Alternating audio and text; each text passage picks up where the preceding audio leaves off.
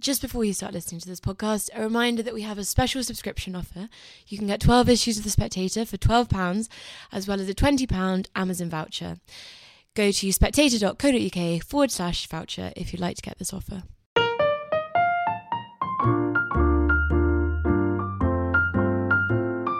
Hello and welcome to the Spectator's Books podcast. I'm Sam Leith, the literary editor of The Spectator, and this week we're taking the podcast on the road. I'm in the Costa Navarino resort in the Peloponnese, and I'm joined by a very appropriate guest. It's Madeline Miller, who is the author of the Orange Prize-winning The Song of Achilles and its new best-selling and also Orange shortlisted follow-up, Circe. Madeline, hello, I should say welcome, but you're really welcoming me to your reading weekend. Thank you for having me. I want to start by just talking about the classics and what it was that led you to start thinking, I want to take these old stories and use those as the basis for my fiction. So I have a master's in classics, and that's sort of where my academic background is. And I plan to go off and teach classics. And at the same time that was happening, I was also developing my writing. And at that point, I actually had planned to be a contemporary fiction writer. I had written sort of a terrible contemporary novel that I had written in college that was sort of, this is the old Anne Patchett talks about how you have to turn on the faucet and let the sludge come out before you get to the good water. That was my sludge for sure. It had never occurred to me to write about classics, even though I spent all my time doing classics and then the rest of my time doing writing. And finally, what sort of brought it together for me was actually theater, which is the third thing that I love. I co-directed a production of Troilus and Cressida, which is Shakespeare's adaptation of the Iliad. And I just fell in love with being part of the storytelling. It was the first time that I could really get my hands in and sort of shape how the actor who was playing Achilles or Odysseus or Agamemnon was delivering the lines. I could shape Cassandra. I could shape all these characters. Obviously, I was working sort of with the actors through Shakespeare's words, but, as a director, you have a lot of leeway also. And it was just, it was addictive. It was thrilling. And something connected for me. And I had been planning to write my master's thesis on Achilles and Patroclus and representations of their relationship kind of through the centuries. And as soon as I finished the play, I realized that's not what I want to write my master's thesis on at all. The things I want to say about Achilles and Patroclus, I want to say in a novel. And that's the format I want to use. So it was kind of a bolt of lightning, actually. And you said you kind of kept this slightly on the QT for a while. I did. I was very worried about, getting kicked out of the classics club and the classics police coming and taking me away at my house. I was very concerned because I know that these texts are very meaningful to a lot of people, that it would be seen as sort of either blasphemous or frivolous or both. So I did not tell anybody that I was working on it, which is a good thing because it then took me 10 years from the moment of that lightning bolt.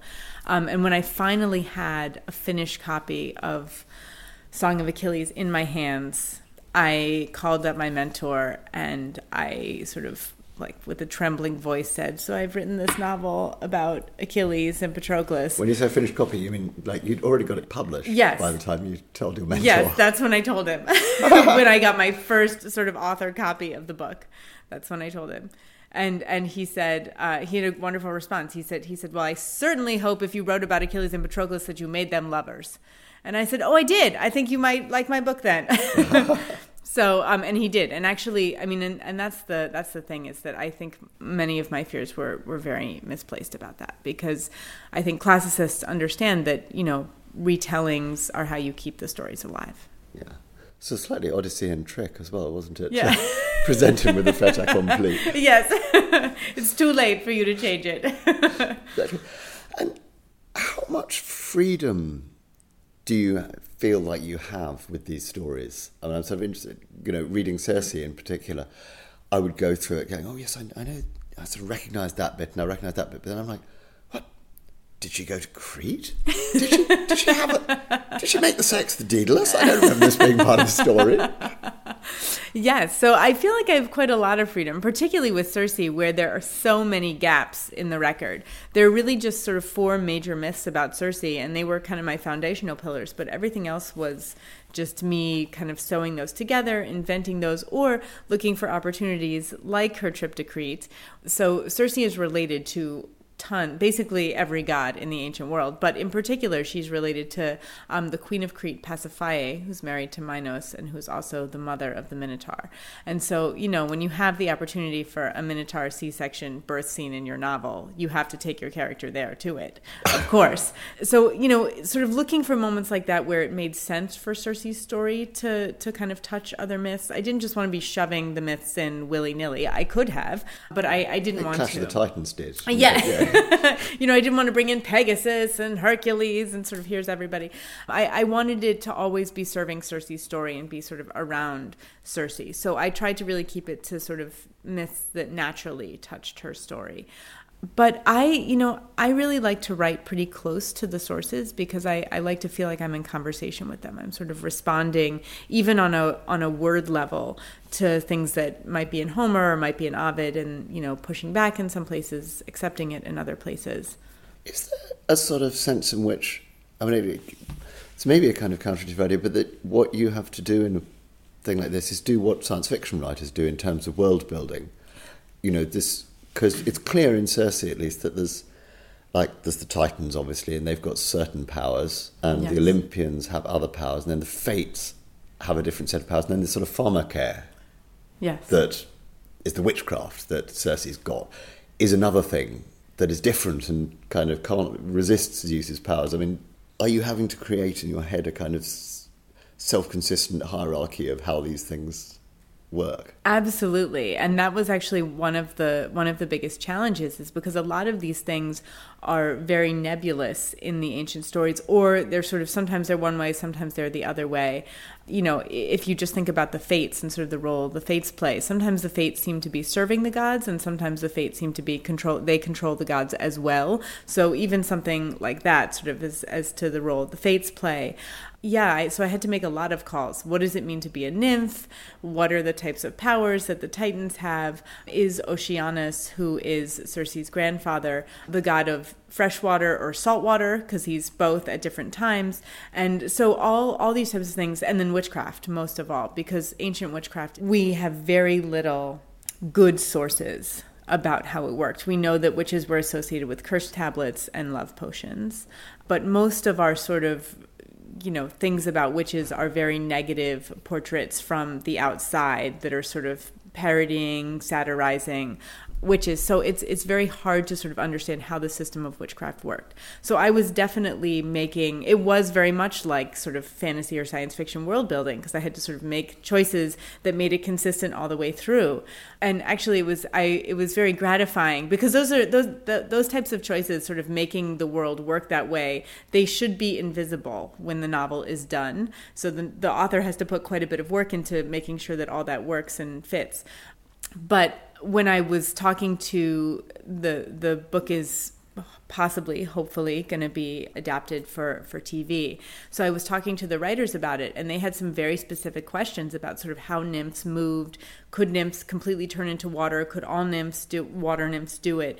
And I had thought of all the answers already, because I had done all that world building, and they were very excited that I had done it. And I was like, well, I couldn't have written the novel if I didn't know the answers to those things.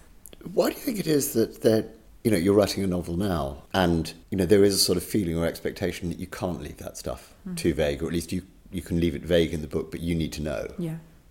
And in the classical myths, I think generally they were happier to be vague. Yes, or inconsistent. It was okay. Yeah. Is it that we're used to a set of ideas about how fictional worlds need to work? Well, I think because what I'm writing is sort of in this, I call it, I did not coin this phrase, but I call it mythological realism. I feel like it's the realism aspect that needs to have those rules and that underpinning, because I don't want to be totally in the realm of myth. I want to be grounded in sort of individual lives and psychologies. And that's actually what has always drawn me to the stories, is that, looking at the Odyssey, yes, there are gods and monsters, but what I see is that it's the story of this exhausted war veteran desperate to get home to his family.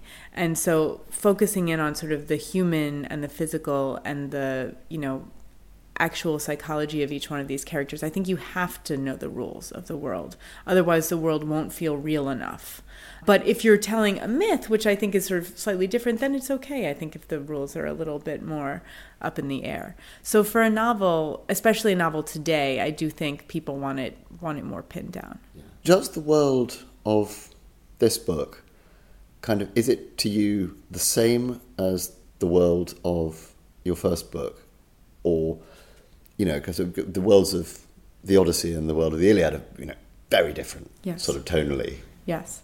Do you feel there's a correspondence in the shift between your book and the first book? I definitely saw them as the same world, and the Odysseus is the same Odysseus. But I have two very dramatically different narrators. I have sort of a mortal man, and then I have, an immortal woman who is, also a witch. And so they have completely different life experiences and completely different takes on the one overlapping character, which is Odysseus. And they also see Odysseus at very different times in his life. So for me, it wasn't, the worlds are consistent, but I wanted them to also sort of echo the fact that the Iliad and the Odyssey are very different. So, Song of Achilles is really a love story at its heart. It's about epic things, but it's told from this very intimate place. Whereas Circe, I wanted to sort of set a woman's life, which has been traditionally sort of seen as very small, at the center of a lot of epic stuff, and sort of given her the same epic scope. And I actually wanted Circe to kind of mirror the Odyssey, that Odysseus is longing for his nostos, his homecoming in the Odyssey. And Circe, too, spends a lot of the novel sort of longing for home, but she doesn't have a home. She doesn't have an Ithaca waiting for her because her home is her, abusive, sociopathic, narcissist family of gods. So she's trying to escape them. Yes, they're not as nice as they look, those guys. No. I mean, the book's been described as, a feminist retelling of the Circe story. Is that a bit of a flat description, or do you think that's what you set out to do? I'm a feminist. I definitely think it's a feminist project, but I also feel that having a woman's life at the center of a story should just be normal.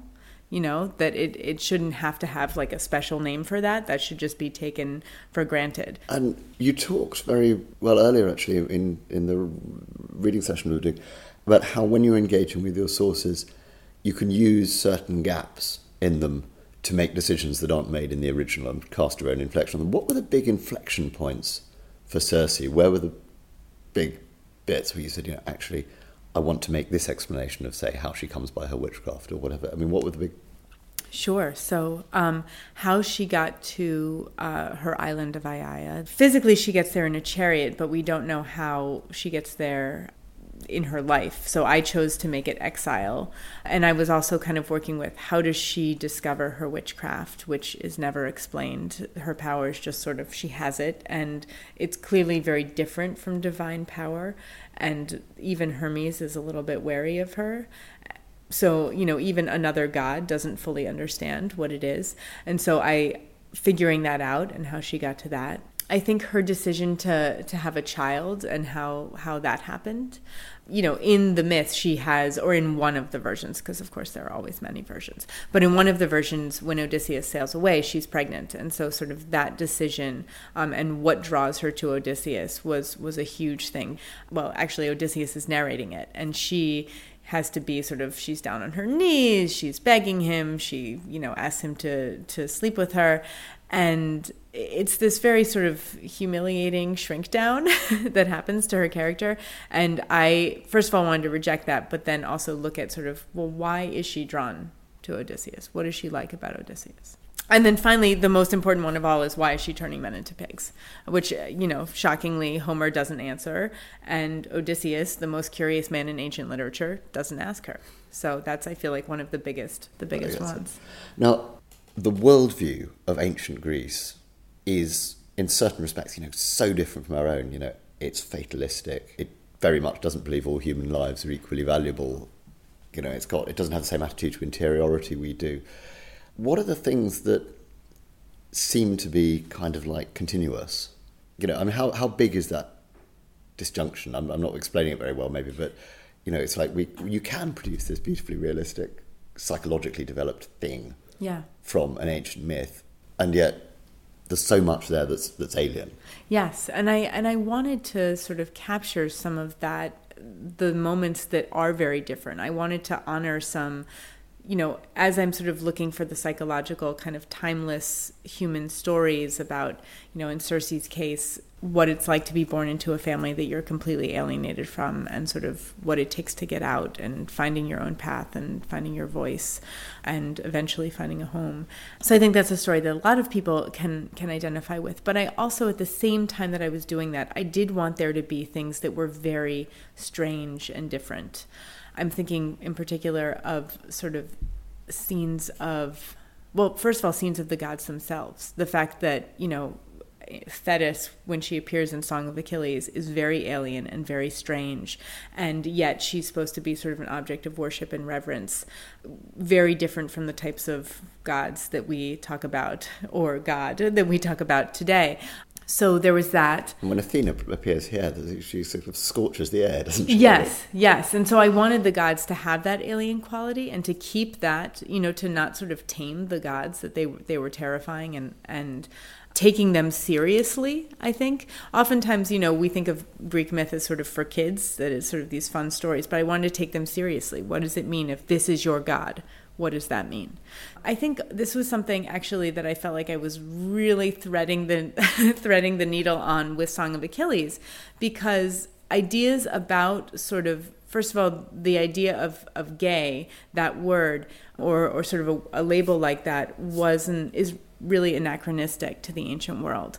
And so when you're looking at Achilles and Patroclus and people having negative reactions to their relationship, they're having a very particular type of negative reaction. It isn't about two men being together, which was, you know, much more accepted than at later periods in history.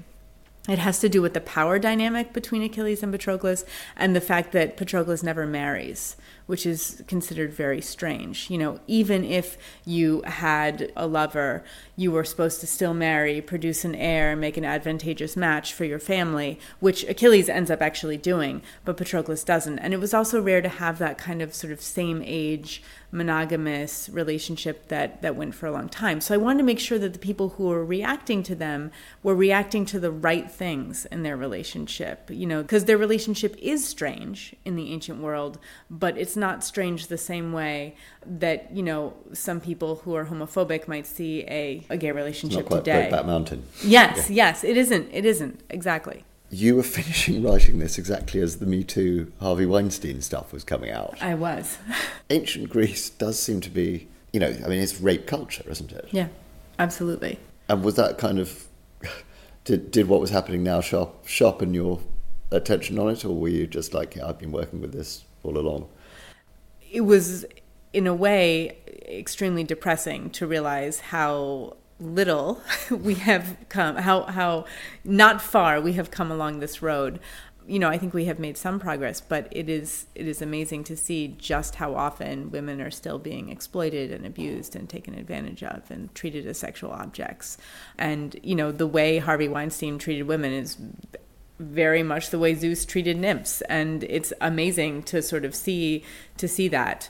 But also horrible. It's horrible that we're still, you know, having these same conversations. So it was a very eerie experience, actually, to be like in my final drafts as all these stories are breaking, because it was something that I felt like was really important, and I did feel like it was out there in the world, but seeing it so viscerally, wow, you know, this and this, they are the same, was, you know, as I said, eerie. I was going to say, do you think one of the ways that the Greek myths are quite porous? I think I've heard it said that Stephen Fry's made this point. He said the difference between Greek myths and parables and Christian parables is that the ancient Greek stories they're not pointing a moral, they're not telling you something.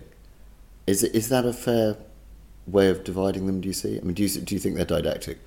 I don't think that they are generally didactic, and I do think that's a fair point. And if we were, you know, what's the moral from the Daedalus and Icarus story? You know, don't try. I mean, it's very like, don't ever have any ambition, don't reach for something. They're not moralistic the way we often sort of talk about moralism today.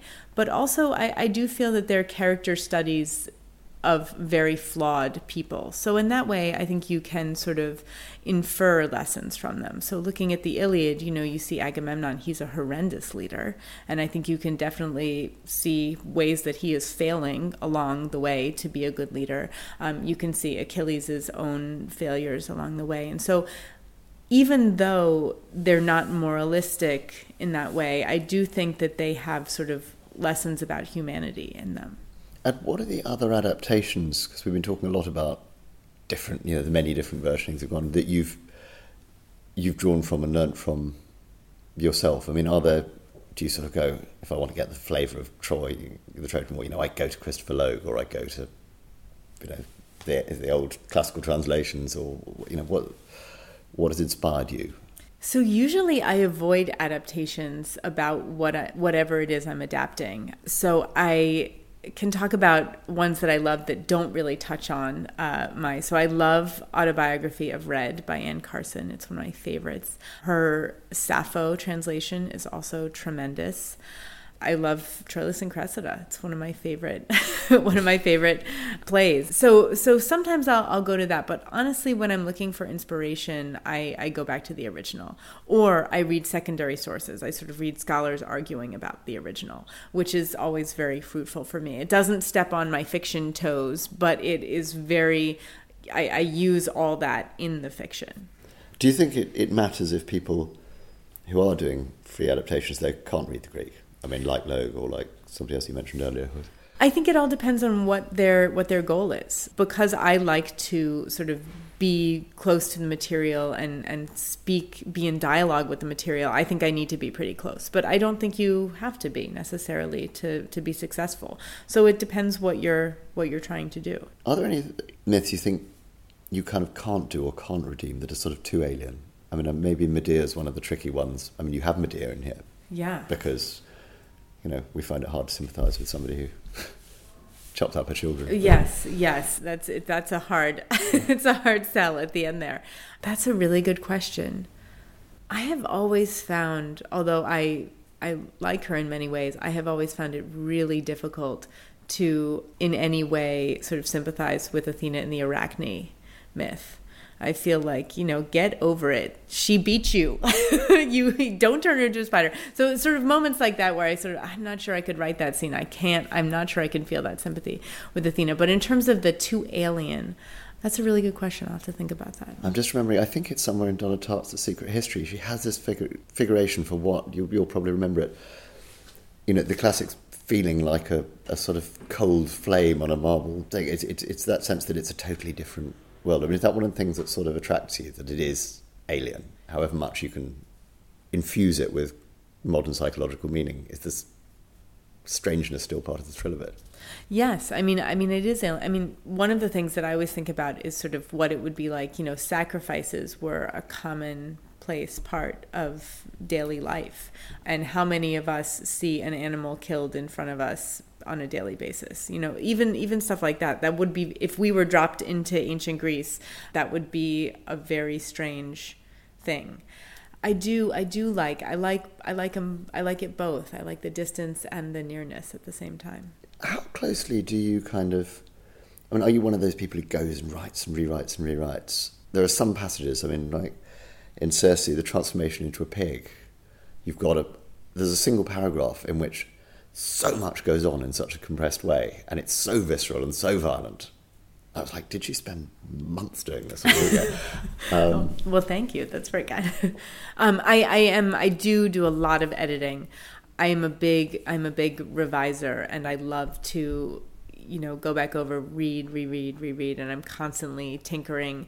I'm tinkering right up to the end, actually. And I sort of know that I'm done when my rule is, which I took from another writer. I wish I could remember who said this or where I read this. But when I'm changing commas to semicolons and then back to commas again, it's like, okay, I'm finished. I have to call it now. I think that I'm a very slow writer, and I love the potency of poetry. I'm not a poet at all, but I love how each word in a poem is really load-bearing. And I like to sort of try and write in that direction a little bit. I want each word to carry weight and to say it in as, potent a way as possible. Now, as somebody who's obviously adapting somebody else's work, how do you feel about these television adaptations that are coming? I mean, are you kind of like, that's cool, I back the check, there we go, as many writers are. Someone was just telling me, and again, I can't remember the name about a writer who said, here's how you have to do it. You go up to the wall outside Hollywood and you throw the book over and they throw a bag of money back and that's it. And then you walk away. That has not been my experience at all. I'm not going to be involved in the specifics of it, but it's been lovely to really talk to people who I feel like understand the book and I feel like are gonna really stand by what it's about and sort of stand by the fact that this is Circe's story and so keep a lot of what's there. But I also, as a theater director, I sort of understand that adaptation means also changing. There has to be a transforming part of that. So I'm sort of excited to see what the transformation is going to be. Have the classics generally been served well by cinema, do you think? No. No, it's hard, yes. I feel like I have seen some truly amazing stage plays of many, not just the tragedies, but many versions of the Iliad on the stage. I saw a stage reading of parts of Emily Wilson's translation of the Odyssey, which was tremendous. So I feel like the stage they have definitely succeeded on the stage.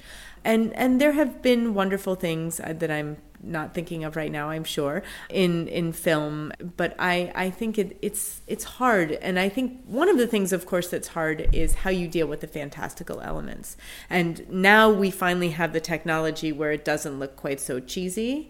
But I think that is what always pulled me out a little bit, is sort of the special effects. Like, here come the special effects, that kind of pulls me out anyway of the dream. No, I'm just always interested to hear what classicists have to say about that, because I remember being absolutely astonished when hoping to get a run of absolute bile from Tom Holland, who's a historian of the Persian War. I said, what did you think of 300? And he said, I thought it was fantastic. That's exactly how the Persians would have seen themselves. And I was just sort of gobsmacked, Wow, I'm also gobsmacked because I have a lot of issues with the 300. But anyway. Anyway, yes, we'll move on. We won't go What there. about 300? How do you think, were she alive today, Homer would look on your work? Well, if I'm going to be really brutally honest, I don't believe that Homer was a person. I think that Homer was the name that the ancients gave for, whoever was possibly the best bard who was performing these works that came out of oral tradition. So there were a lot of hands that went into this and a lot of centuries that went into shaping the Iliad and the Odyssey. So hopefully, whoever they were, they would just see me as sort of working in the same line, that I'm just, adding my own things to it, and hopefully they would forgive me. I'm sure they would. Madeline Miller, thank you very much indeed for your time. Thank you so much. Thank you very much for listening. We hope you enjoyed this podcast. And if you did, we very much hope that you'll subscribe on your podcast provider of choice and or rate and review us. Well, especially if you liked it. If you hated it, don't feel you have to review it. And equally, if there's something that you wanted to ask us about, something you think we could do better or something you enjoyed, please do send us your feedback to podcast@spectator.co.uk. Thanks again for listening, and please join us for our next episode.